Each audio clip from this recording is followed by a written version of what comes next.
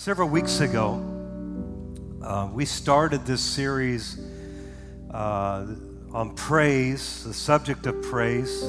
Didn't realize we were going to do it, just kind of caught off guard and felt the direction of heaven move us in that way. And for me, I don't know about you, but it has helped me tremendously in just navigating through this season of life.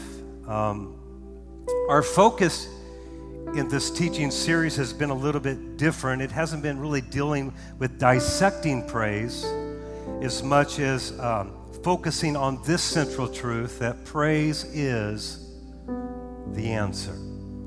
Praise is, if you could take all the weeks we've talked about praise, what we're trying to really communicate to the family of celebration is this simple truth that praise is the answer. What's going on in your life? What are you facing in your life? What have you gone through in the last couple years of your life? What news did you get last week or last month or this past year that rocked your world? What challenges have you been facing? What difficulties have you been going through? Have you been in a crisis? Have you been in a struggle? Have you experienced pain and loss, disappointments and failures? You know what I'm describing? I'm just describing what we call life. Yeah. All you have to do is breathe, and you're going to experience difficulties and challenges. And I've come to remind somebody else as we conclude this series that I believe God is speaking to us as a family that praise is the answer. I know that's simple. I know you're looking for something else, but I'm here to tell you, praise is but Pastor, you don't know my pain. And I'm saying praise is you don't know my situation. I'm here to tell you, but praise is, but I can't, I'm telling you, praise is, but I'm married to, but praise is, come on somebody. But they walked out on me, but praise is the answer. We started this series off with a story that the Lord reminded me about God's people in the Old Testament, where they had been captured. Their whole city had been demolished and reduced to rubble. That means their homes were destroyed, their livelihood was destroyed, and they were carried off to Babylon. It's called the Babylonian captivity in the Bible for 70-something years, and they're stripped away from everything that they know, everything that's familiar, everything that they've worked hard for, and they get there in Babylon, and their captors said, "Hey, why don't you sing? We want to hear your song." And their response to that is God's people took their harps. It was their instruments of worship. And the Bible says that they hung them in the willow trees. The willow trees represents sorrow in the Bible, represents discouragement, represents sadness. And so they begin to take their instruments of their praise and their worship, their song, and they hung it in the willow tree. Why? Because they were going through crisis. They were going through disappointment. They had lost everything that they had. And they decided that life just wasn't worth singing about anymore. That their difficulties stole their song, took their song away. And this is what we were communicating several weeks ago. This is what the enemy does in our struggle. This is what the enemy does in our circumstances. He wants to steal your song. He wants to steal your worship. He wants to steal your praise. Why? Because if he can steal your praise, he can defeat your life. Oh, you didn't hear me. I'm going to say it one more time. If he gets you to hang your harp in the willow tree, he can defeat your life. He can destroy your life. Why? Because Satan knows, your enemy knows, that if you'll keep singing, that if you'll keep praising, that if you'll keep worshiping, it is the weapon that God uses to defeat the circumstances and the enemy in your life. I'm here to tell you, celebration, you might have been through a hell and back, but you need to take your harp out of the willow tree and you need to begin to sing again. You need to begin to worship again. You need to begin to praise again. So today, I want to just conclude this series, this thought, I think, with a few final thoughts. And today I want to speak from this God-given promise: shut hell up.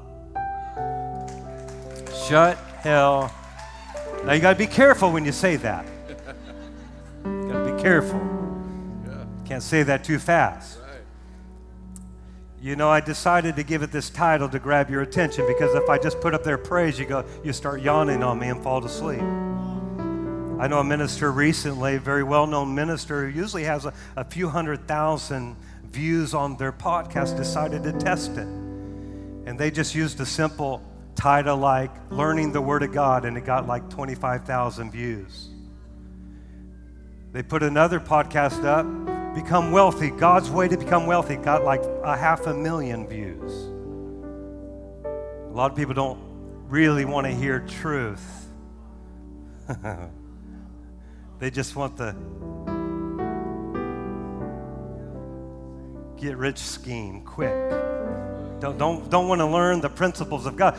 So today I've used the title to grab your attention, but really what we're going to talk about is your praise is your weapon. Your praise is your weapon, and it will shut hell.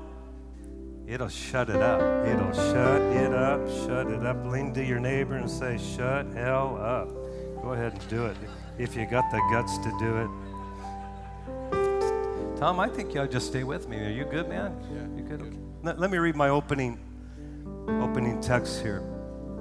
In Matthew chapter 21, it says, "Then the multitudes went before, and those who followed cried out, saying, Hosanna to the Son of David. Blessed is he who comes in the name of the Lord. Hosanna in the highest.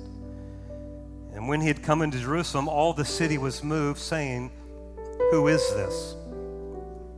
So the multitude said, This is Jesus, the prophet, from Nazareth of Galilee. Then Jesus went into the temple of God and drove out all those who bought and sold in the temple, overturned the tables of the money changers and the seats of those who sold doves. And he said to them, It is written, My house shall be called a house of prayer, but you have made it a den of thieves. Now pay close attention to verse 14 and 15. Then the blind and the lame came to him in the temple, and he healed them. But when the chief priests and scribes saw the wonderful things that he did, Jesus, and the children, notice here, and the children crying out in the temple saying, Hosanna, Son of David, they who, the chief priests and the scribes, they were indignant and said to Jesus, Do you hear what these are saying? And Jesus said to them, Have you never read, out of the mouth of babes and nursing infants, you have perfected praise. Perfected praise. Father, I pray for the next few moments that you would help me to communicate and bring understanding, God, to these passages of verses and to the scriptures concerning the power of praise. In Jesus' name I pray. Amen and amen. So here is Jesus. This is a familiar passage of Scripture in the Bible. It's the final week of his life, and he's making his entry on a donkey into Jerusalem. I was reading this a few weeks ago, and that's really where this message is being birthed out of as I was studying the Passion Week. And so many of the followers are expecting Jesus in this moment as he's descending on Jerusalem. They're thinking that he's coming there to overthrow the corrupt political system, even his disciples, and that he's going to set up his kingdom upon the earth. He thought that he would overthrow the Roman Empire, get rid of Caesar. But he doesn't do that. He doesn't go to the political scene, but he goes to the temple. That's equivalent of of Jesus not going to the White House, but going to the church house. Yeah. That's what he did. Because if you're really going to fix something in our world, you're not going to fix it through the White House. Hello, I know that's going to mess with some of you political people. But you're not going to miss it. You're not going to fix it through the White House. You're going to fix it through the church house. You have to first fix it in the church if it's going to be fixed in the world. Judgment begins in the house of the Lord, according to the Bible. So when God wants to fix something, he's going to come and fix it in here. He's going to fix it with me. He's going to fix it with you. He's not, when he says the church, he's not talking about 2x4s and lights and buildings and walls. He's talking about people. The church is people. So Jesus goes into the temple and he begins to drive out all the abuses and the misuses of his house. And I know most of you are saying, and that's what needs to happen again. We need to get those leaders straightened out, that misuse that's going on in the house of God. But can I tell you, in the context, it wasn't just the leaders Jesus was dealing with. It was his followers. And I would agree with you, there's a lot of us leaders that are messed up, but there's a whole lot of followers messed up too. Woo, that's a good place to shout. Somebody ought to shout right now. Come on. Yeah, he needs to fix the leaders, but he needs to fix some of the habits of the followers too. See, I don't know if I want to go there. I'm trying to stay on point here.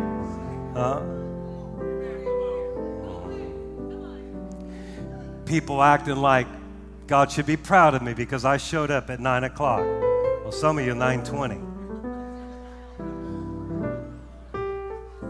Some of you, this is your once a month. Some people we haven't even seen back since COVID. We're going to go there today. We are going to go there.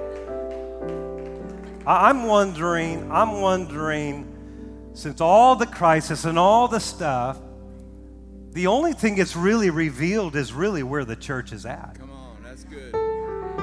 It reveals where their faithfulness at. It reveals where their commitment is at. I begin to wonder as a pastor, if Jesus was to come back right now, I wonder how many would really go to heaven. So Jesus comes, I think I'll leave that alone, but we'll come back and pick that up in a few weeks. But Jesus comes and he begins to deal with the abuses and the misuses of his house. And Jesus begins to establish truths. He said, this house isn't for that. It's for prayer. It's for this. It's for that. And he begins to heal people, and miracles begin to happen, and the blind begin to see. And that's why I should want God to fix me.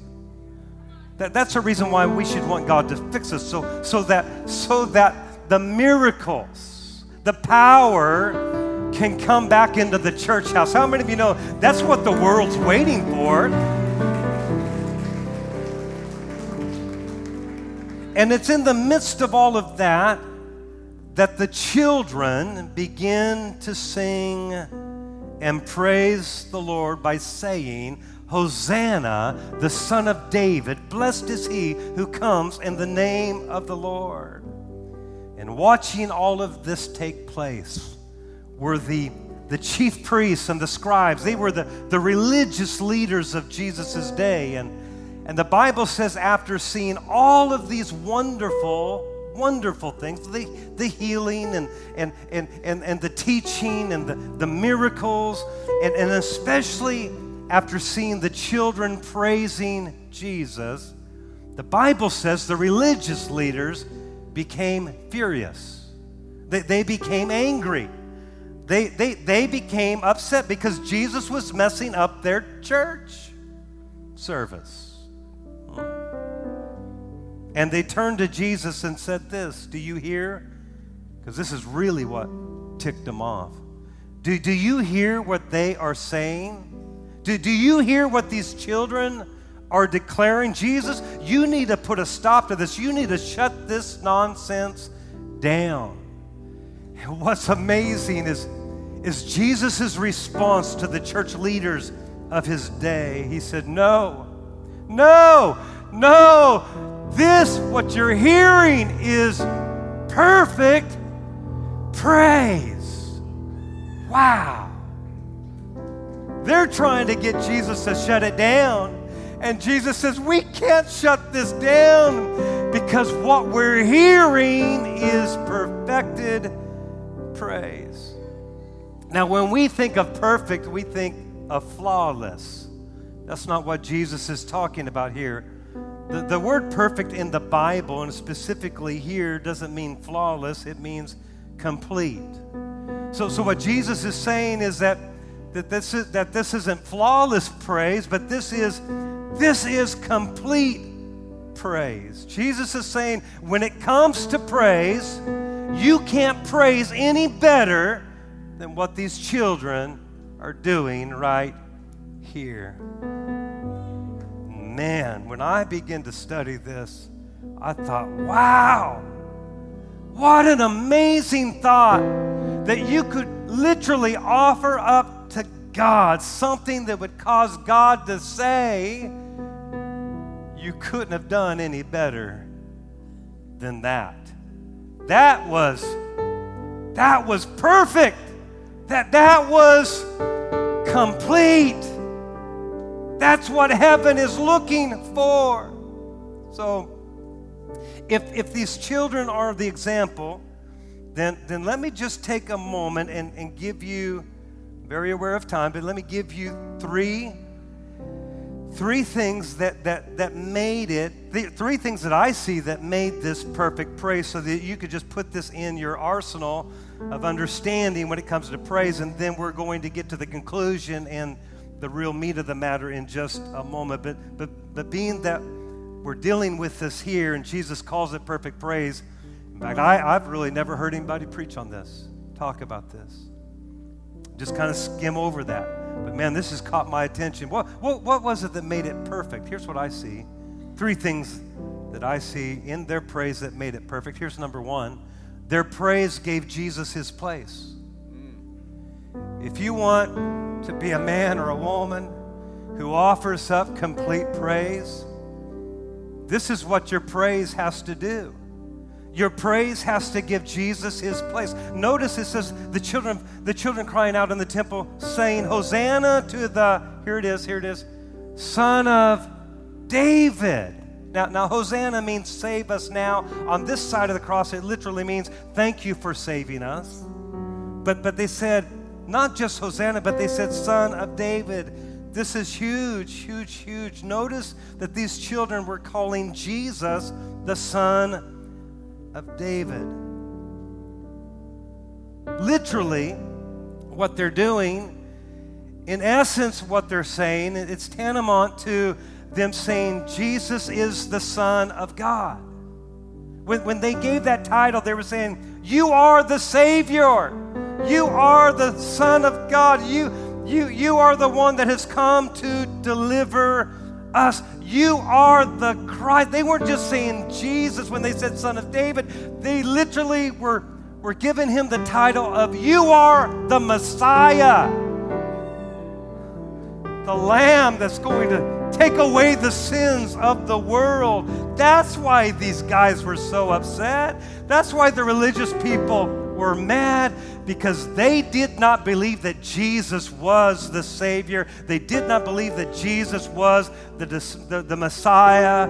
But these children were convinced about who Jesus was. So in their praise, they didn't just say Jesus. They said, this is the Son of the whole Most High God. They said, this is the Son of David. They proclaimed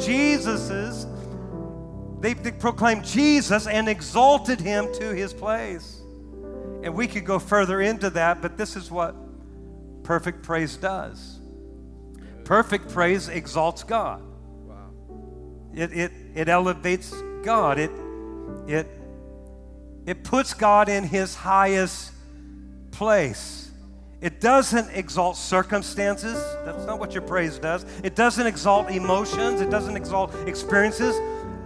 Perfect praise, complete praise exalts who God is and what God has done. If you want heaven to stand at attention and say, you couldn't have done that any better, then what needs to come out of your mouth is exalting Jesus to his place.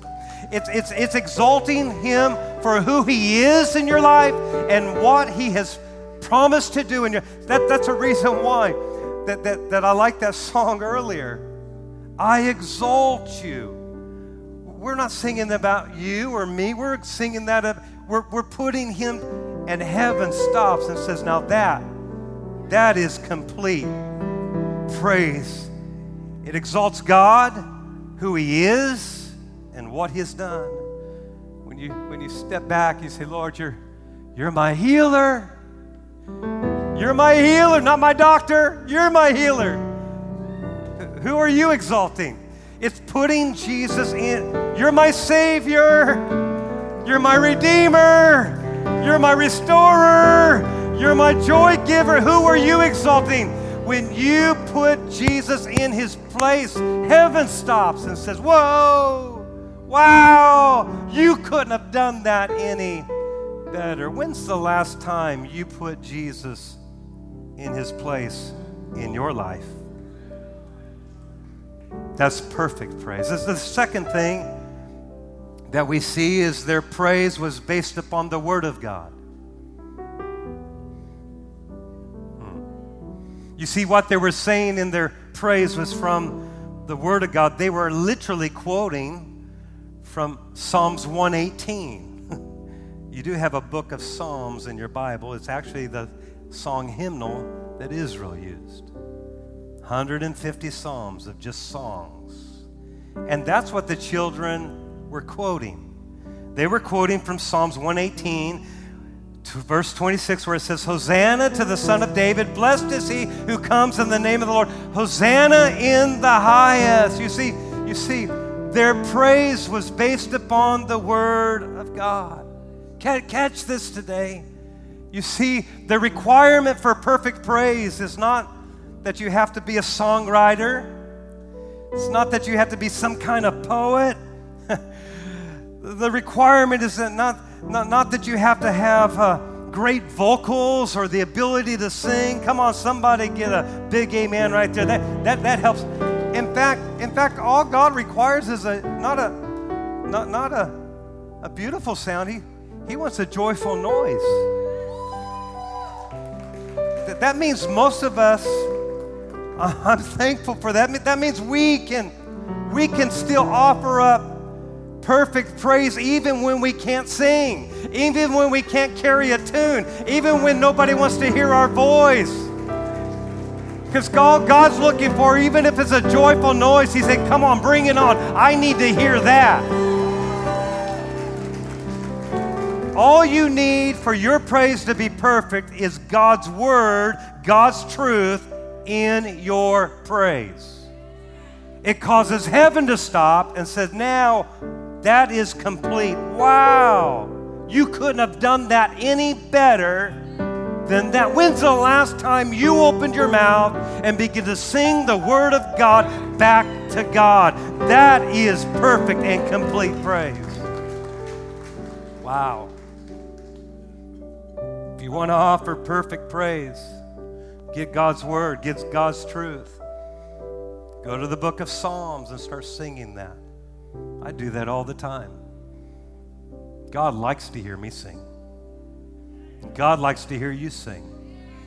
Just take a Psalms, take the truth, just begin to offer it back to him, and you'll hear his voice say, you couldn't have done that any better than that. Praise is rooted in the Word of God. Praise is not your experiences. Praise is not your opinions. And praise is not your emotions. Perfect praise has its roots in the Word of God. The third thing that we see, their praise came out of their mouth. Now, I know this is simple. I know you already know that. My question is, why aren't you doing it? For God to stop, for Jesus to stop and say, you could not have done that any better. This is what we see. Their praise came. Notice here in Matthew 21:16, it says, and Jesus said to them, the religious leaders, yes, have you never read out of the mouth of these children you have perfected praise? It's not praise until it's coming out of your mouth. Praise is not praise until it's coming out of your mouth. I've lost some of you. Let me show you what praise is not. We start service, worship leaders get up here and say, hey guys, we're going to sing, we're going to lift our voices, and we're going to exalt God today. And you stand there.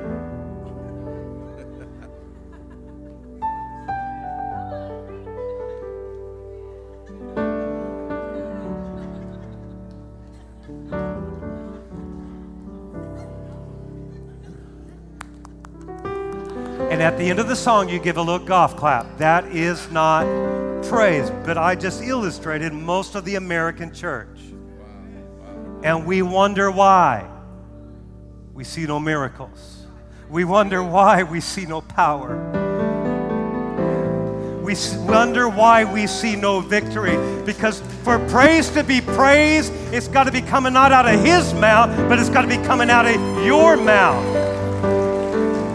Did you know in the Bible it says in 2 Chronicles that God's people would gather together like we're going to do tonight, and they would begin to sing as one and offer their song up to the Lord, and the Bible said the glory of God, the presence of God would fall in that house to where even the ministers could not minister anymore. That the glory of God was so powerful when everybody began to open their mouth and everybody began to sing that song as one, heaven stood at attention and poured glory down upon those people. Come on, do you want healing? Do you want deliverance? Do you want breakthrough? For heaven to stand back and say, now you couldn't have done that any better. It's got to be coming out of your mouth. That's why we put the words up on the screen. We're not looking for good singers. We're looking for noisy people.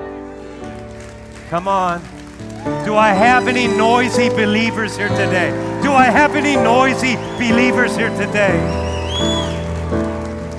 I'm telling you, there is a shout that'll get heaven's attention. There is a praise that'll get heaven's attention and cause His glory to fill that house. How many of you need the help of God?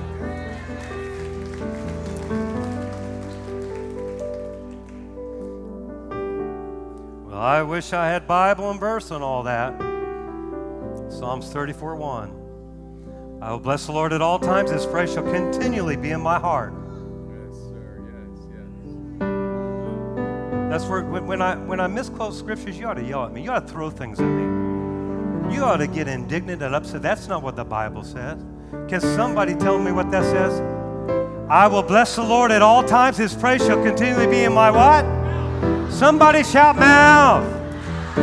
I could spend the next 30 minutes verse after verse after verse. Let me just give you a few more. Psalms 43, He has put a new song in my mouth. Praise to our God. Psalm 71:8, let my mouth be filled with your praise and with your glory all the day. Psalms 51:15, O Lord, open my lips, and with my mouth shall show forth your praise. Psalm 63:5, my mouth shall praise you with joyful lips.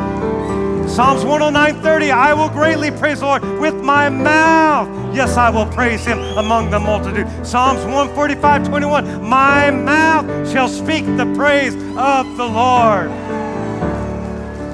Your praise is not praise until it's coming out of your mouth. Watching praise is not praise. Just like watching church is not church.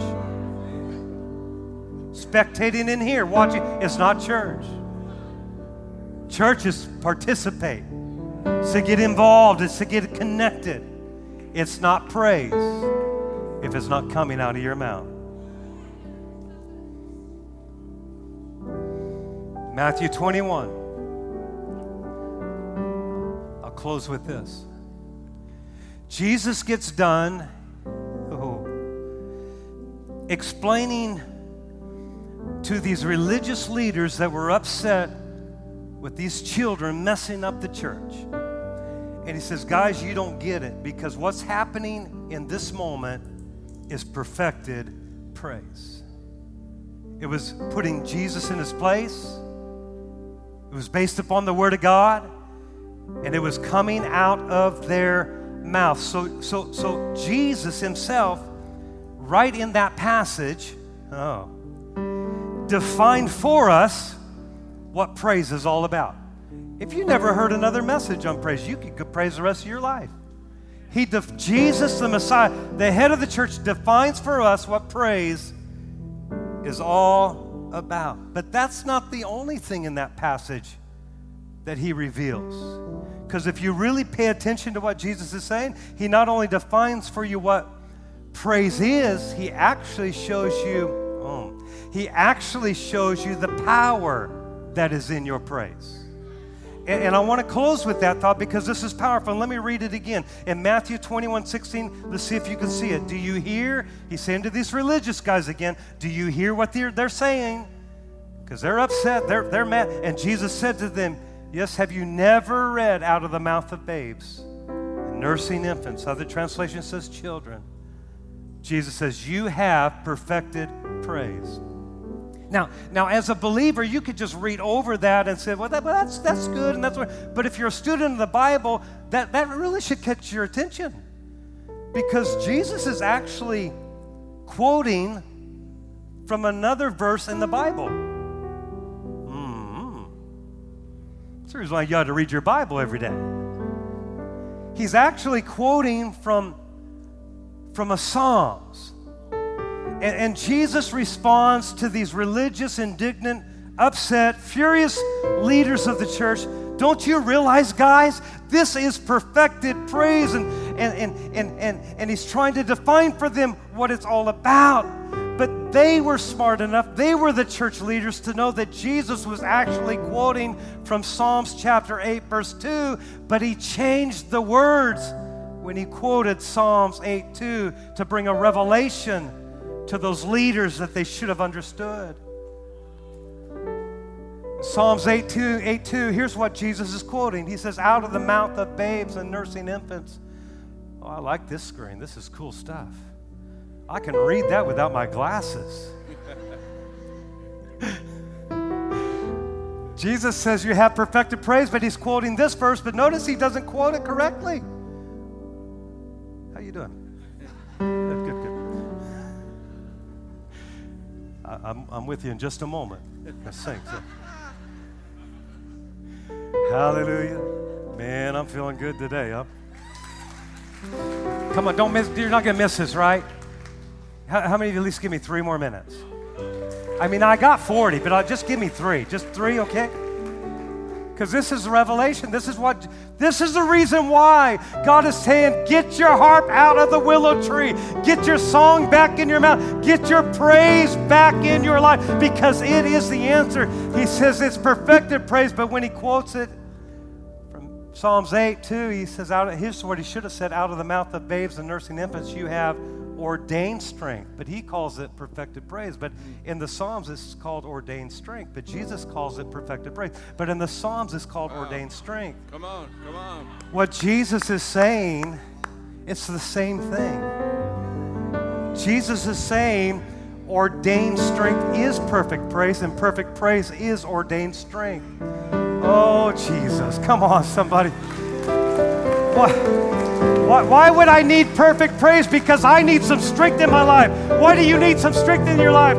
So that you can shut the mouth and silence your enemy. That's how you shut hell up. That's what Jesus is teaching. He's not only defining praise, but he's teaching you the power of praise. He's saying perfected praise is ordained strength, and what that does is it causes your enemies to be silent in your life. How many of you need the circumstances to go silent? How many of you need how many of you need that poverty out of your life? You need that sickness out of it. How do you do that? You got to get perfected praise in your mouth.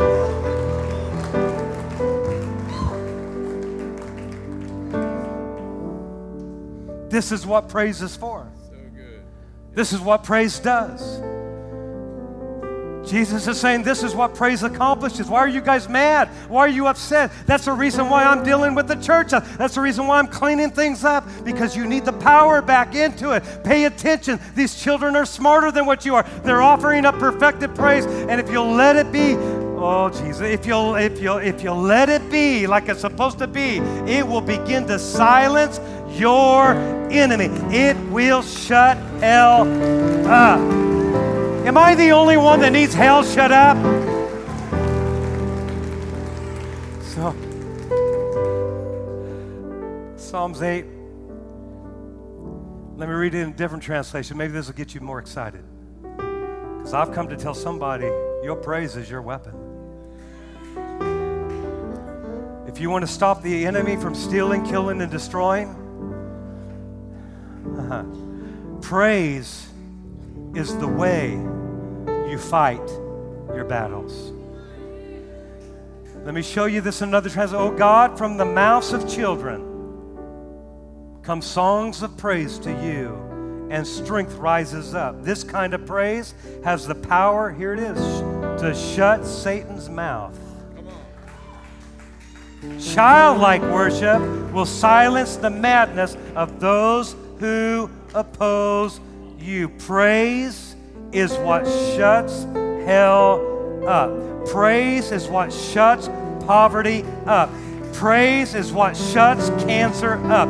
Praise is what shuts depression up.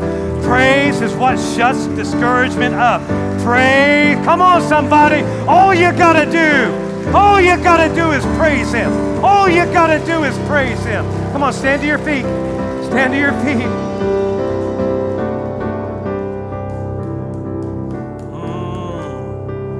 Don't overlook it. Don't underestimate it.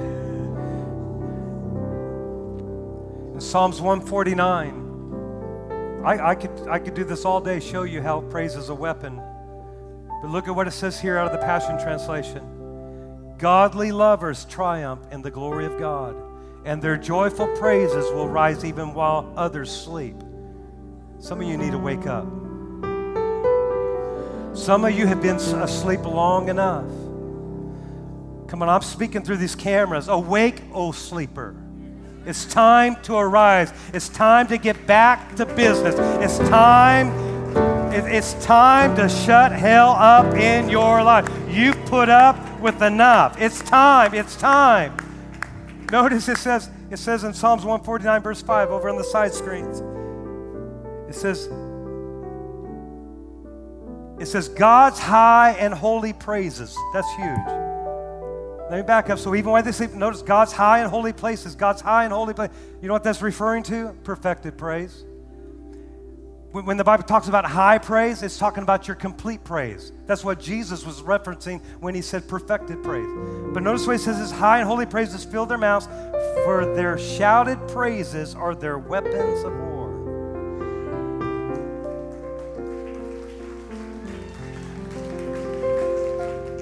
Most of you are familiar with this translation. Let the high praises of God be in their mouth, same verse. And a two-edged sword in their hand, they will execute defeat on their enemies.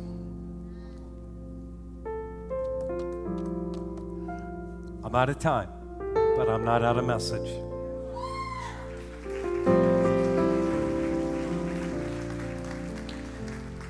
Can you just put Judges chapter 1? I got to say this because this was the message right here. That's all. Everything else has been free of charge. You ought to take those notes though. Go apply that to your life. Whew. If you track from the point of God using Moses to take God's people out of slavery and out of bondage, out of Egypt. Moses dies and then Joshua takes over. We're very familiar usually with Moses and we're very familiar with Joshua, but usually we don't go to the book of Judges and find out who really takes over after Joshua. And the book of Judges starts with the same way Joshua starts, after the death, except Joshua starts after the death of Moses, but in Judges it says after the death of Joshua. And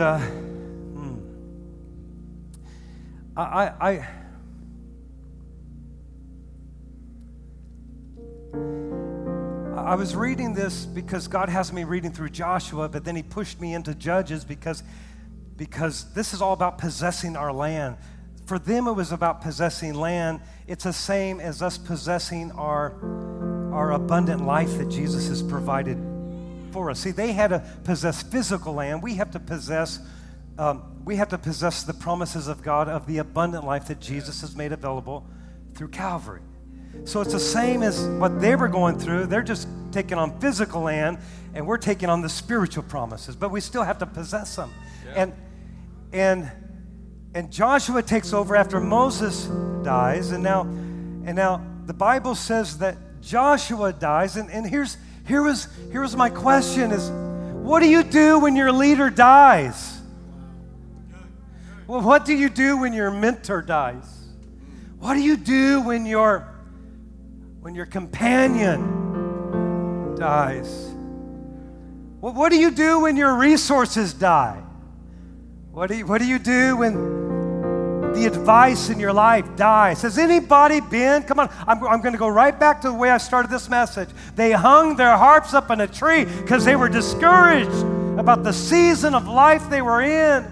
And I believe God has called this church to really focus on this subject matter because many of us in this room, many of us online are discouraged. We're tired. We don't know if we can take another step.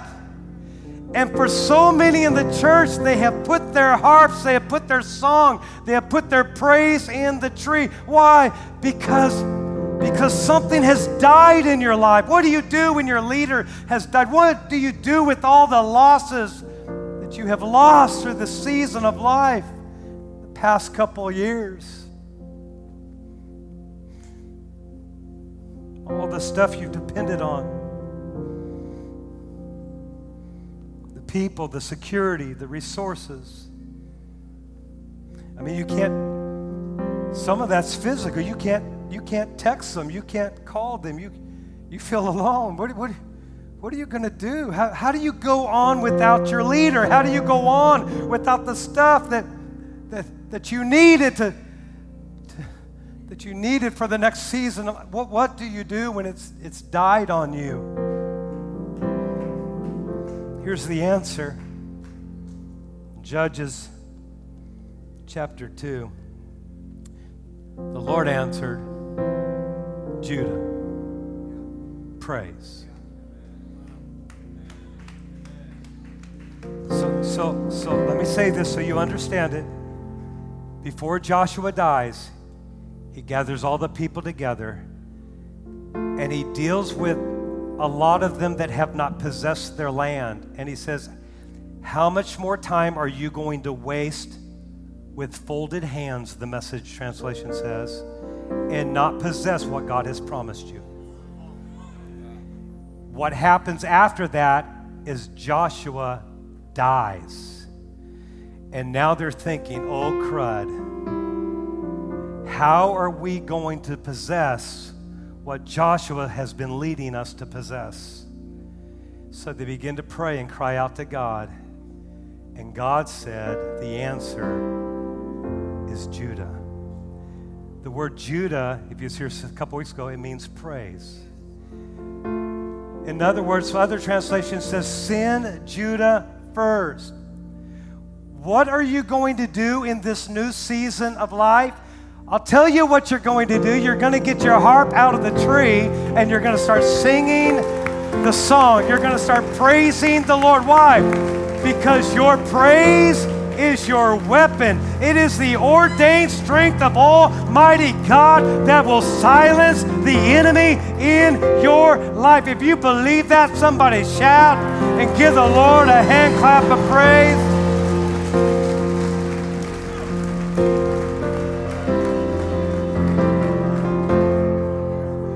How are we going to move forward in this next season of life? How are we going to move forward in this new season of life? I'll tell you how you're going to move forward. I'm telling you how you're going to make it. I'm telling you how to get out of that discouragement and out of that depression. You're going to have to praise your way forward.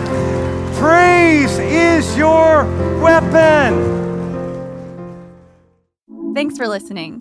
If this impacted you and you'd like to partner with us, go to celebrationchurch.cc/give to help us reach people with the message of Jesus.